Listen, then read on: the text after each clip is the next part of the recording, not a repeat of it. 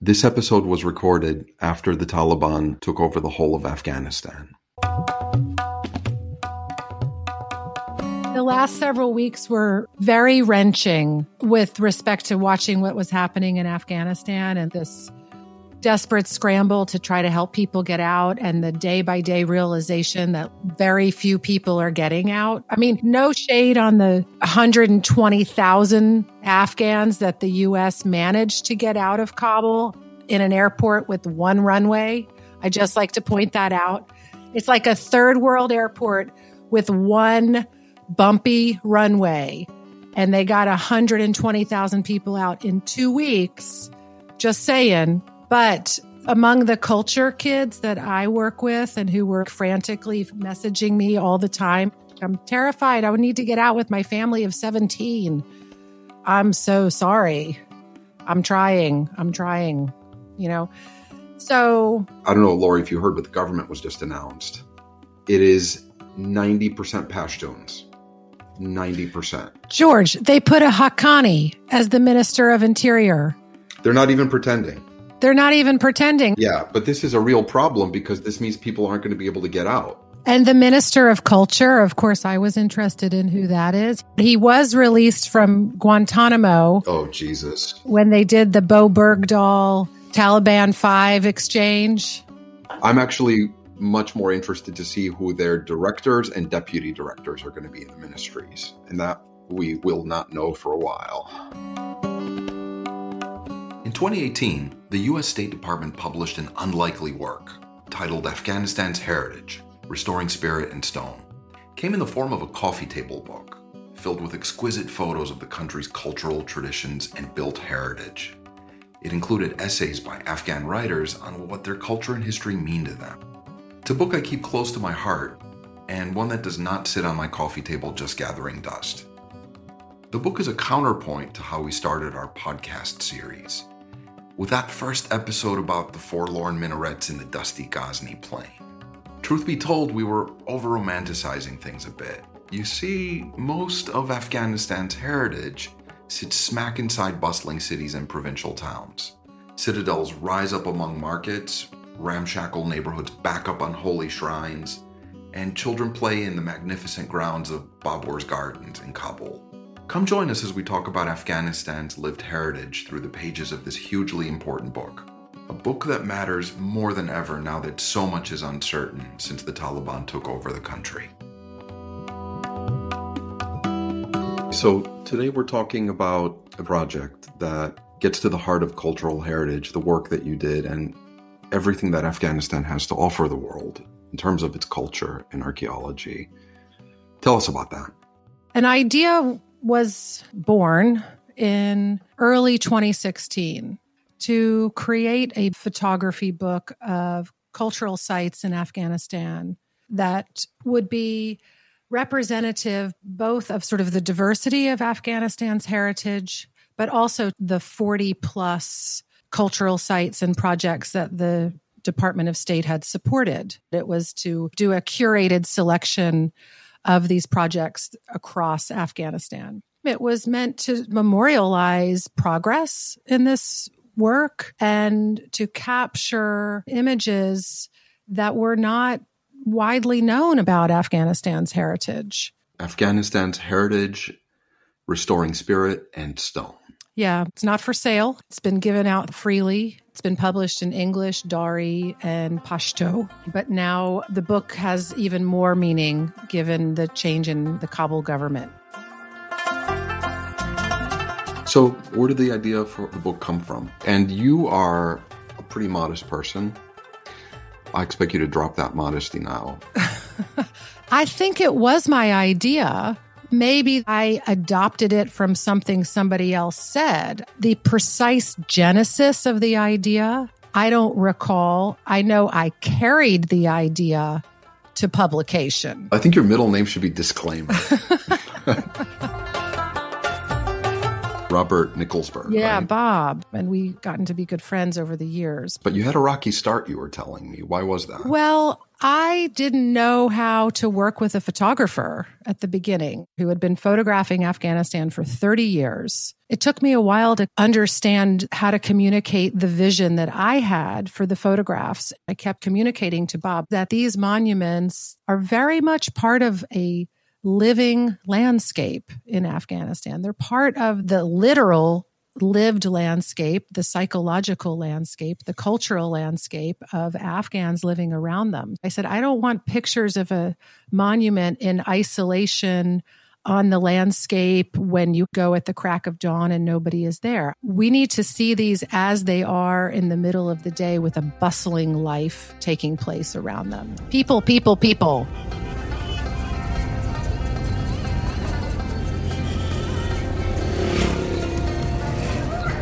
Yeah, and that's the thing. People, people, people. Every photo is filled with people. And the cover photo is this, there's no center of gravity. There's no clear single perspective. And so you have blue sky, and you have this massive citadel in Herat rising up in the picture. And below the citadel, you see this jumbled marketplace with people on small vehicles and bikes and a family going by in a car where there are like 3 or 4 children in the car looking out of the windows at the photographer, presumably. It's a lived city and a lived monument in the distance.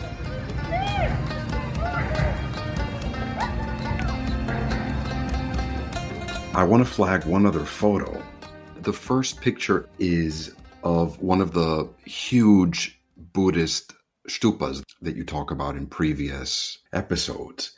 Standing in the foreground is this young kid dressed in a traditional brown shalwar kameez, and he's gathering dried leaves. I think that's what my son will look like when he's a few years older.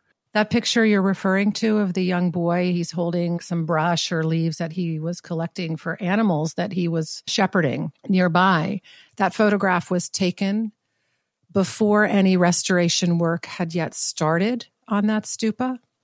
And that was in August or September of 2016. It hadn't been targeted for destruction or anything. It had been neglected and earthquakes had damaged it. It's in Parwan province, which is immediately adjacent to Kabul, and it's very close to Bagram, which was, the huge air base that the U.S. military used until recently. It is now, if not the biggest, as it was in its time, around the 4th century AD, it is definitely one of the biggest stupas in the entire region from that Kushan era. It's called Topdara, and that is the same name as the village next to this stupa, where more than 50 or 60 men from the local village were employed over the course of several years to do the restoration work. I was only able to visit it by helicopter. The drive wasn't safe at that time. That's just one partial story of one photo in the book. And there must be over 100 pictures in the book. Yeah, and I realized that I called it stupa instead of stupa. I don't know why. That was the Yiddish pronunciation. Yeah. Thank you for not correcting me. But you should, because we don't want inadvertently the 2 non-Buddhists listening to mispronounce this.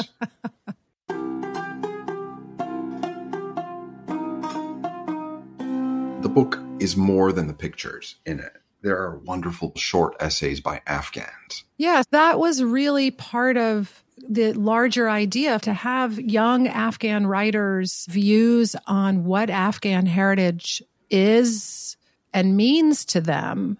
One of the writers, he's an older Afghan, and his perspective is also very important. Who's the elder? Mr. Khalik. He wrote about the North Balkh province, and he's a very learned man. And his essay was first written in Dari. But the other essayists are all young, all raised and brought up during the Taliban era in Afghanistan. So their views are particularly important. There's also an interview in the book by Nancy Dupree, the fabled archaeologist, the last interview that she gave before she died. That's true. A close contact of mine and who was a very dear friend of Nancy's went to her home and they had a free-flowing discussion. Nancy, she never minced words. She suffered no fools. She's like you. I see a lot of similarities in the two of you. I hope you don't mind me saying. I don't. That's an honor.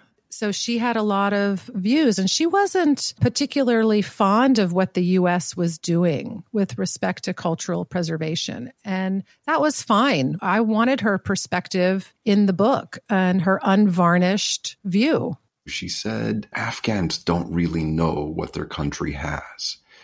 And that's because there's been so much war, so much conflict, so much insecurity that they're not able to travel in their own country, even if they have the means to. Yeah, but also Afghan history, certainly pre-Islamic history, was not officially part of the school curriculum, the Buddhist and Hindu heritage of Afghanistan or the Jewish heritage, etc. So Nancy is correct about that, as she was correct about really everything she said. Did you happen to meet her in any of your visits to Kabul? No, but I once got to fund at the Holling Center a grant project about Afghan cultural heritage, and it included interviews with Mr. Masudi, the museum director, but also Nancy Dupree, and Joni Mahari and Shahrazad Akbar did a video interview with Nancy Dupree that still lives out there in the ether. Yes, I know that interview you're talking about. Nancy, by happenstance, because of her first husband, moved to Kabul as a diplomat's wife. She never left except for some periods that she went to Pakistan during the worst of the Civil War. And a very brief period, she came back to the United States. She was a legend in preserving Afghan heritage, and she lived until her late 80s. She died in Kabul, and she's really known as the grandmother of Afghanistan.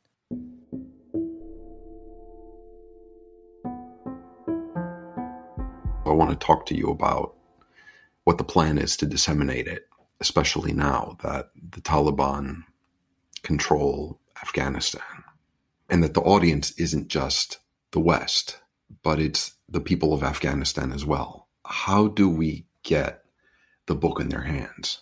The book was made to be distributed in Afghanistan.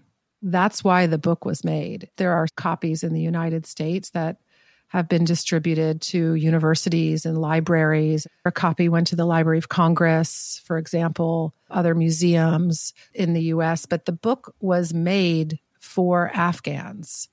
We've had it sent to all the libraries in Afghanistan, to the universities, to Nancy Dupree's center at Kabul University, to NGOs. We've distributed it as much as possible. We hope to be able to distribute them again. I don't know when or if that time is going to come. Since this book was not made to create a profit and not made to be sold, why can't we digitize the book and offer it in all its 3 languages online for anyone to download inside and outside Afghanistan for free? That is a fantastic idea. I am going to look into that on how to do it. I'd like to point out that this book project, by the way, you did it all through the Trump administration. Yes. How did you do something like this through the Trump administration without any intervention or anyone telling you this is inconsequential?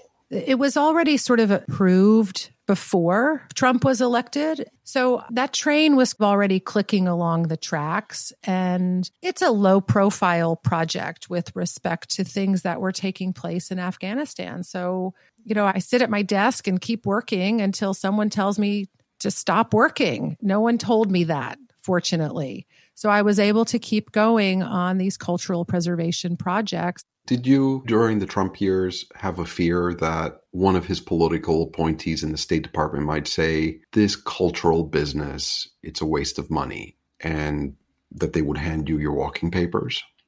I did, yes. I was actively looking for jobs at Home Depot or my local grocery store because I'm very organized. And I thought, I could really work stocking shelves and I would really be good at that. So, yeah. But fortunately, that didn't happen. Although Home Depot is still it's now my plan B. Still an option, huh? It is. So there's another project, and that's the Artifact Bus. Oh. Tell us about the Artifact Bus. George, there's no bus.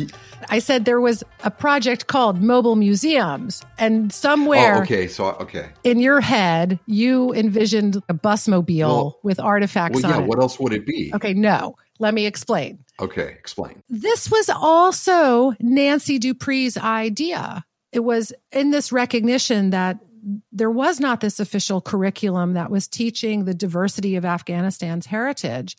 So the idea was, how can we bring information that's housed in the National Museum of Afghanistan to schools where those students cannot get to the National Museum? This was with the University of Chicago and the National Museum in Kabul. We decided to make 25 facsimile artifacts, 3D scans of artifacts in the collection of the National Museum that represented all different time periods and diverse cultures, and they're made out of a polymer resin. They're painted to look like the original artifact, but there's no mistaking that it's a facsimile. And bring these artifacts to schools along with a well-conceived lesson plan tailored for high school students with a nifty video about Afghanistan's history. And then all the kids get to handle the artifacts. And it becomes this tactile way of learning about Afghanistan's heritage. How far did the caravan of artifacts go? They went all over. They were out at schools in Herat, in Kandahar. We had hired 2 really excellent teachers to implement this project. We sent them to Bamiyan, to Mazar-e Sharif in the north, and we sent them out to Nangarhar in Jalalabad. Wow. Yeah. And over 15,000 high school girls and boys attended these programs over the course of about a year and a half to 2 years. And it just ended in June of this year, George, whenever school stopped for the mid-year break. And then, the Taliban take over. And just as the Taliban was rolling over the country.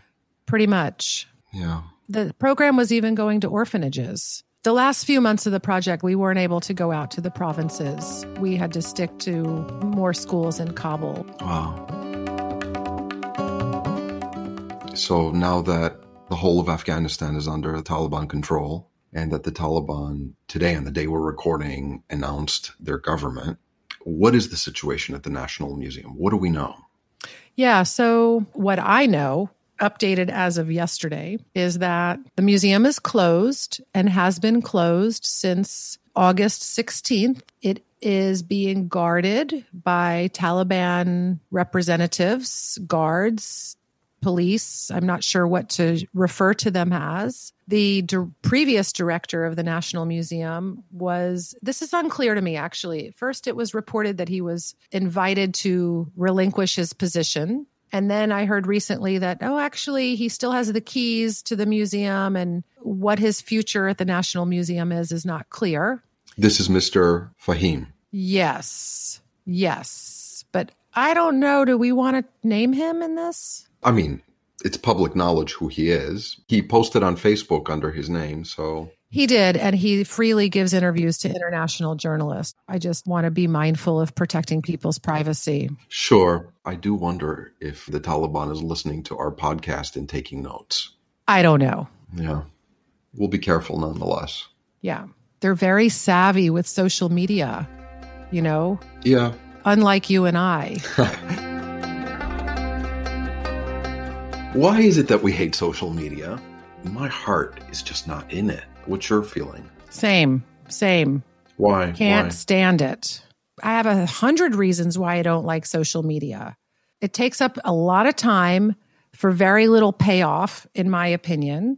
I'm not thinking that social media is changing the world, and maybe I need to catch up. But I'm hesitating. I'm more of an Instagram kind of guy because it can be pretty, it can be visual, it can be a welcome retreat. Yes. I find Facebook and Twitter utterly triggering and destructive. The one glimmer is that I've been able to learn a lot about what's happening in Kabul and even in the provinces through social media, because there are still Afghans brave enough to post and to talk about what they're living and what they're experiencing and their reality, despite the climate of fear. And so in that respect, it's been good. And it has, at least for me, made up for the foreign press in how they covered Afghanistan the past few weeks, largely restricting themselves to the perimeter of the airport while the rest of the country went uncovered. How were they supposed to get to the rest of the country? That would be a question to ask of journalists that covered every inch of Syria during the civil war, including places where Islamic State was. Okay, fair enough. Or to pick up the phone and to call Afghans that were willing to speak to them. I have to call out the media for the selective view that they gave us into a country that we largely owned for 20 years. Tell me that I'm wrong. Tell me that the media has done a good job.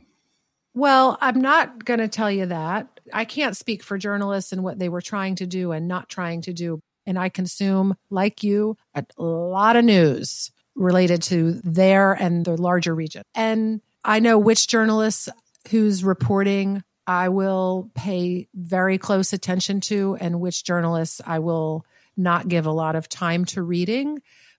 Another point I want to make is, as American news channels were being saturated with coverage on Afghanistan, I was seeing people on major networks, take your pick, talking heads and pundits who knew really very little. Suddenly, everybody was an expert when they might have actually only been to Afghanistan a couple of times 10 years ago.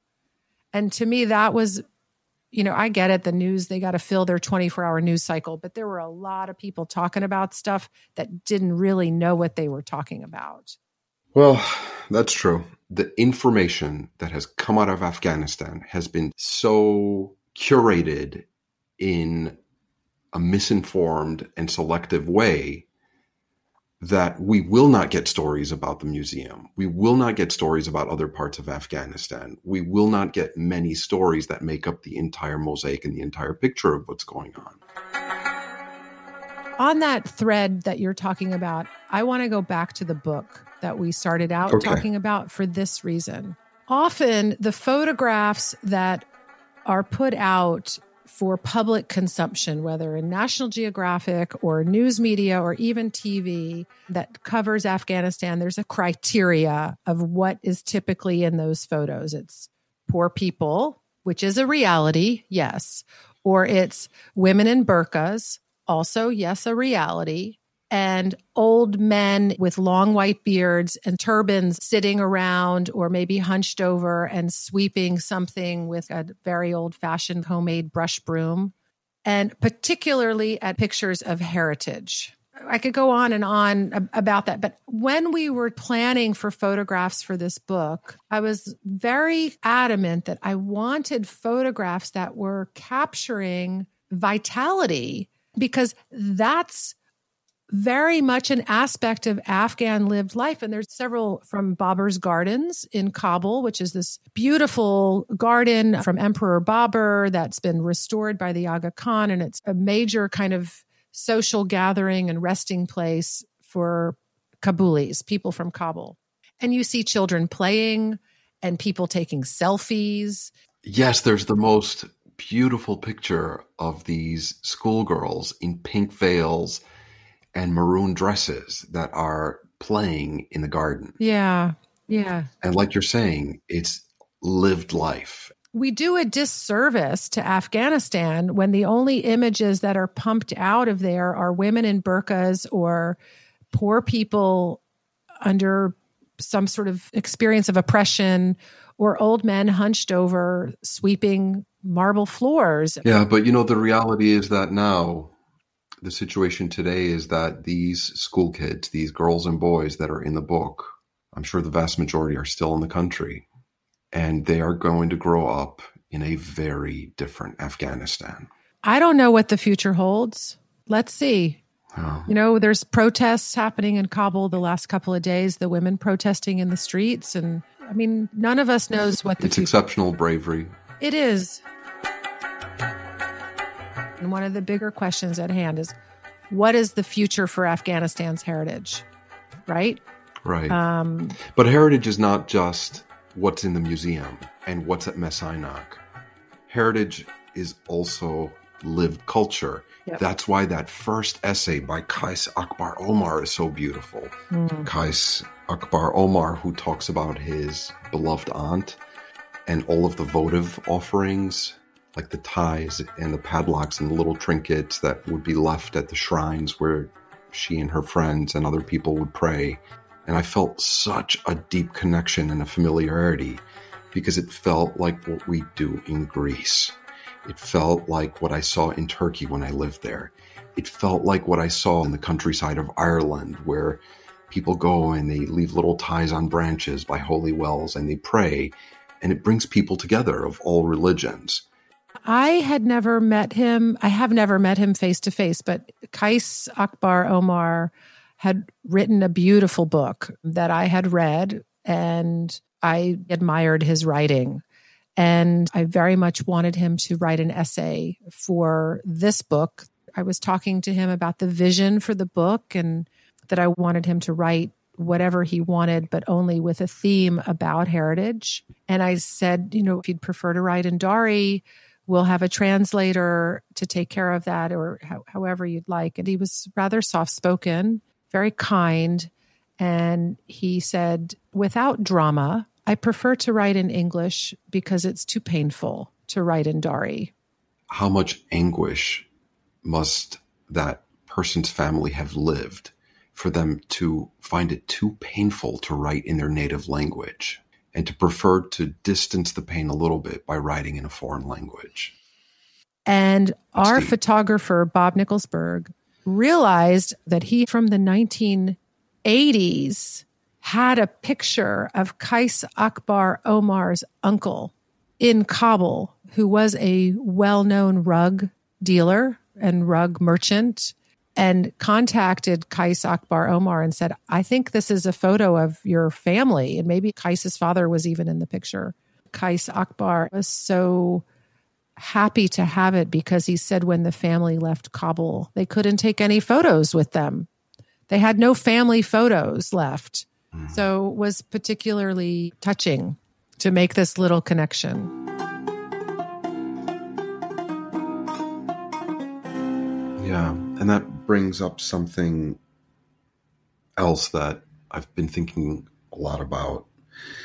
Over the past few weeks, friends of mine in Afghanistan have spent long nights going through family photos, through precious documents, deciding whether they should destroy them in case there is something incriminating, that if the Taliban comes and knocks on the door, will a photo or a document be cause for someone to be arrested or disappeared? And that is a terrible way to live. I can't even imagine. People are erasing their cultural heritage, their family heritage, their personal heritage, and their own legacies just for the sake of security, just to prevent a potential existential threat that comes through a knock at the door. It makes you think. I hope we all think what that means and what our responsibility is in our short lives to justice and doing what's right. Well said, George. So, Lori, what is one of the irritating things that you would hear in Afghanistan? Not just in Afghanistan. When I hear someone refer to Afghans as Afghani, like the Afghani people, it makes me grind my teeth a little bit when I hear somebody do that. And I don't want to be like, you're saying that all wrong. Sometimes I'll say it to somebody, but mostly I'll just let it go. The Afghan people are not Afghani. That is the money. Afghans. That is the currency. It is the currency. And it can be confusing because you refer to Pakistanis as Pakistanis. But in the case of Afghans, they're Afghan people, not Afghani people. And that really is a little bit of a bugaboo for me. It's a data point for me that someone might not know exactly what they're talking about. even people on the news, all those experts that came out of the woodwork the last few weeks, when I've heard them refer to Afghans as Afghani, I'm like, how much of an expert are you? I have envisioned a geographical representation of Afghanistan's diverse heritage. And I decidedly did not want this book to be academically oriented, but a visual document of Afghan heritage. I was also guided by what projects the United States supported for heritage preservation. And it wasn't just bricks and mortar of monuments. It also included recording of traditional music and training of traditional crafts and calligraphy. There was a whole variety of things. We got Roya Sadat, this incredibly talented filmmaker. She produced a beautiful piece about her home city of Herat. I really wanted more than one Afghan women writer. And that was hard to find, not because there's a shortage of Afghan women writers. I just didn't know many. And so I was limited in my access. And of course, I had Afghan colleagues who were helping me with this book. Could not have happened without the help of my Afghan colleagues working alongside me in Kabul. It was very important to me that there was no mention of dollar amounts of money spent. I was very adamant about that.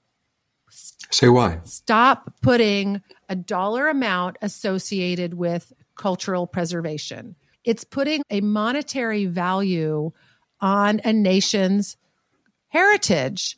And the United States, we're always so keen. We spent this much money. We spent that much money, 80 billion, 70 billion. I mean, yes, it's all documented, but it's like, can we just stop it with talking about money all the time? Anyway, that's my rant. It's a bugaboo of mine. Now we're having this conversation in September of 2021, and that documentation has an entirely new significance, that we may have been documenting unwed girls with perhaps male friends at Babur's Gardens, because that was something that happened. And that's not going to happen now, at least while the Taliban are in power, for example. Or a young woman who's leading a tour of male students through the Kabul Museum. She's their tour guide. That whole ethos of having a young woman as a teacher for male students, that is an ethos that really developed over the last 20 years. And I would suspect that's going to change now. And what those writers have written meant something in 2016, and what they mean now is actually new and different. That's the irony, that the Taliban is trying to make Afghanistan allegedly a religious society. I refuse to make cultural allowances for an aberrant interpretation of religion that does not have to be. Good. I'm so grateful that you did this book project. Thanks, Lori. Thanks, friend. You've been listening to Monuments Woman with Laura Tedesco. I'm your host, George Gavrilis. Don't forget to like and subscribe wherever you get your podcasts. To stay in touch, also follow us on Instagram at The Monuments Woman. Join us next week when we dive deeper. This show is produced by Christian D. Brune and May 11 Project.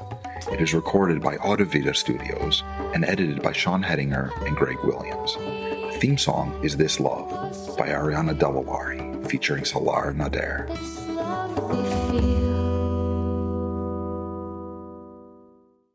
Produced by Audivita Studios.